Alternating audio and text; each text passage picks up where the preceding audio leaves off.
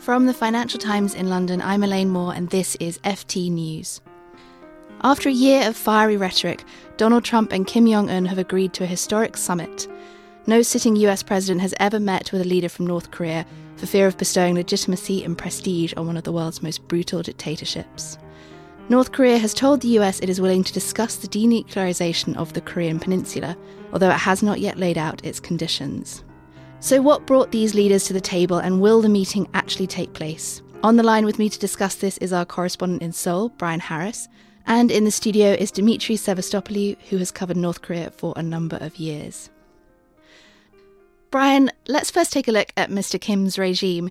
He took power when his father died in 2011, and he's since consolidated his power in a rather brutal fashion. How has he done this? Yes, when Kim Jong Un took power, he was very much viewed as an unknown quantity. He was still in his 20s and practically untested.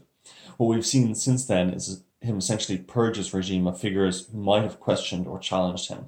And in this pursuit, he has shown no remorse. He famously had his uncle executed for treason, and of course last year had his half-brother Kim Jong Nam assassinated in Kuala Lumpur International Airport. There was little chance Kim Jong Nam would have ever challenged his brother's leadership of North Korea, but it just shows that Kim Jong Un is taking no chances. It's like a medieval court in that regard.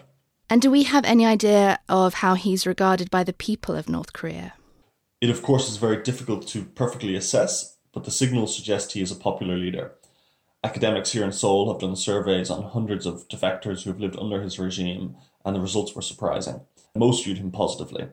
This is because his leadership is closely associated with economic reform. Despite the political crackdown, Kim Jong Un has pursued tentative economic reforms such as permitting markets and de facto private enterprises. This has led to an uptick in wages and the quality of life in North Korea. These developments are closely associated with Kim Jong Un.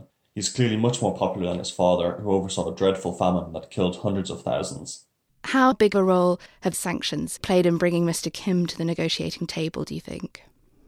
Sanctions are clearly having an impact now, and much of that is because China, at least in recent months, appears to be playing hardball. North Korean exports to China have collapsed, and this has triggered a yawning trade deficit. So I think in the coming months, we're either going to see North Korea burn through its limited hard currency reserves or start reducing imports. I think the latter is more likely and potentially already happening. Both machinery imports, which include things like mobile phones and other basic goods, and cereal imports, which include rice, they both dropped to zero in February, and they are very worrying signs for the state of the North Korean economy under sanctions. Kim is clearly a calculating figure, so I wouldn't be surprised if his recent diplomatic overtures to the US were made with an eye on how sanctions could hit his country in the months ahead. But you must also remember he has geostrategic concerns. He is not sacrificing anything by sitting down at the negotiating table. And what is the state of the North Korean nuclear armoury now? Do you think it's capable of hitting the US? North Korea's true capabilities are ambiguous, and I think Kim likes it that way. He hasn't crossed a red line, but has demonstrated that he has a few tricks up his sleeve.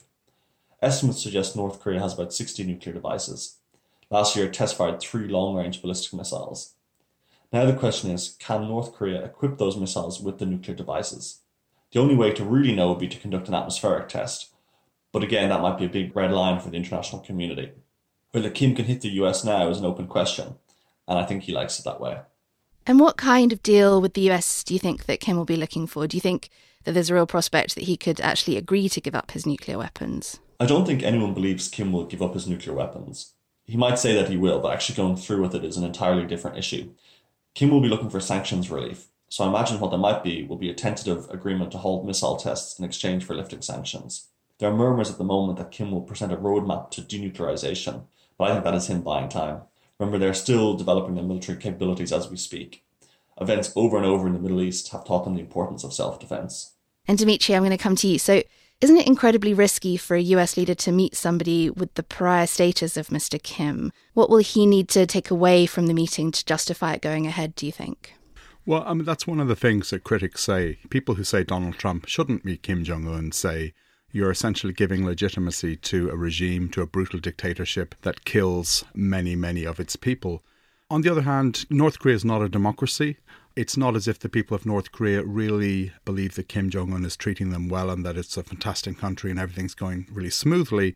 whether Kim meets Donald Trump or not, people are still going to have the same economic conditions that they have. They're still going to suffer the same kind of persecutions that they've been suffering.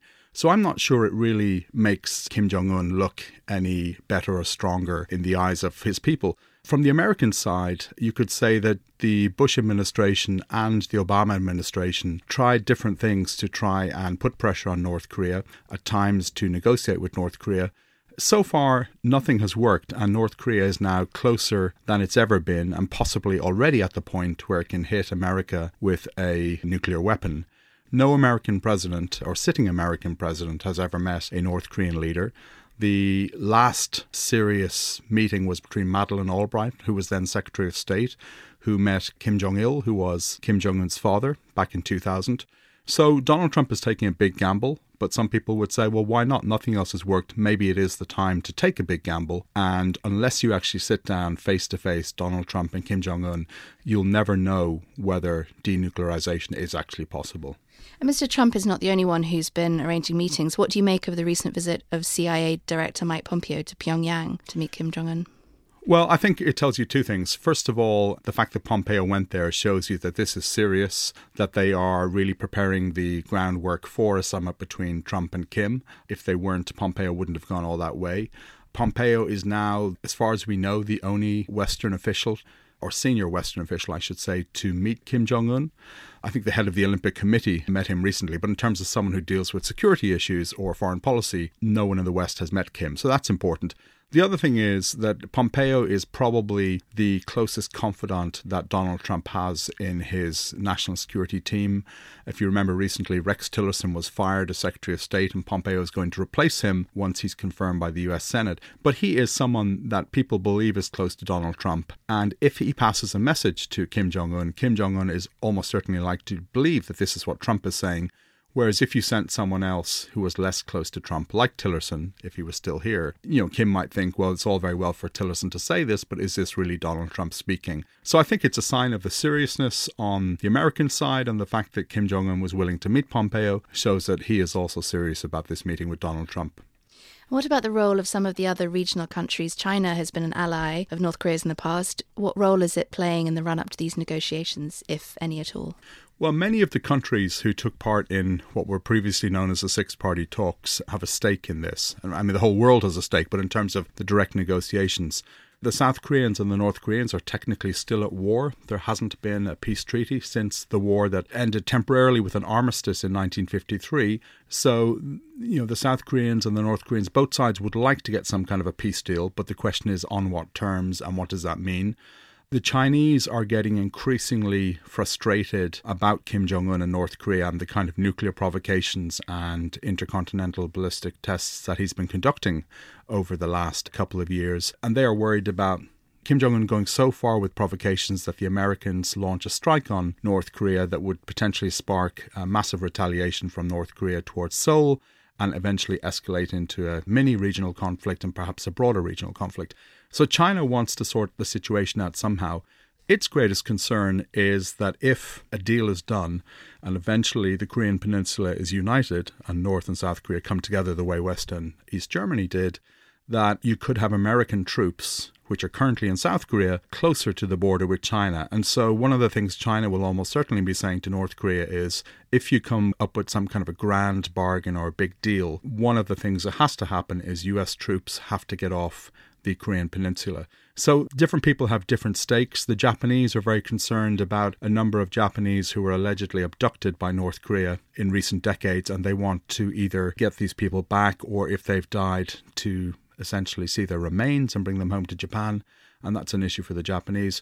But ultimately, all of the countries involved would like to get to a point where North Korea is not an immediate threat to the world, because right now it's destabilizing the region. And finally, the question I think that a lot of the world will be asking about this summit is, what do you think the prospects are that North Korea would agree to a denuclearization? One of the interesting things about North Korea is that most of the people who've been studying the country, whether it's CIA analysts or people at think tanks, have very entrenched views. And so, again, people who say Trump shouldn't meet Kim Jong Un are unlikely to change their mind. And people who say negotiations are the only way to go are unlikely to be swayed by the opposite camp.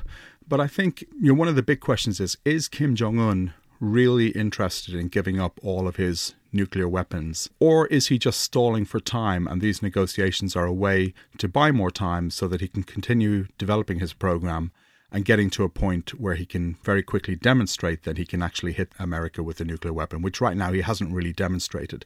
So that's one concern. Others say that, again, this is a big gamble, but it's possible that if a grand bargain could be created, that it is possible that Kim Jong Un might decide to give up all of his weapons. But I think the number of people who believe that is very, very small. North Korea has long had this goal in mind. They are basically at the finishing line if they haven't crossed it already. So the question is, unless they really believe that Donald Trump is going to strike North Korea, some kind of a missile test or even broader military action, are they willing to give up what is really their only defense against America? And many people will say, well, there's no way they'll give it up, because once they give it up, America can strike them at any point. They'll have no way to prevent America from taking broader military action. So I think there are very few people who think Kim will go the whole way and give up everything, and that really what he's trying to do is to be accepted as a nuclear state and get some kind of a freeze-for-freeze situation where the Americans say, okay, we understand that you are a nuclear power, but don't proliferate, don't develop any more weapons. And the question is, would he agree to that? Until they actually sit down and start real negotiations, we won't know, but I think there's an awful lot of skeptics out there. Dimitri and Brian, thank you very much. And don't forget that you can read more about this story at ft.com.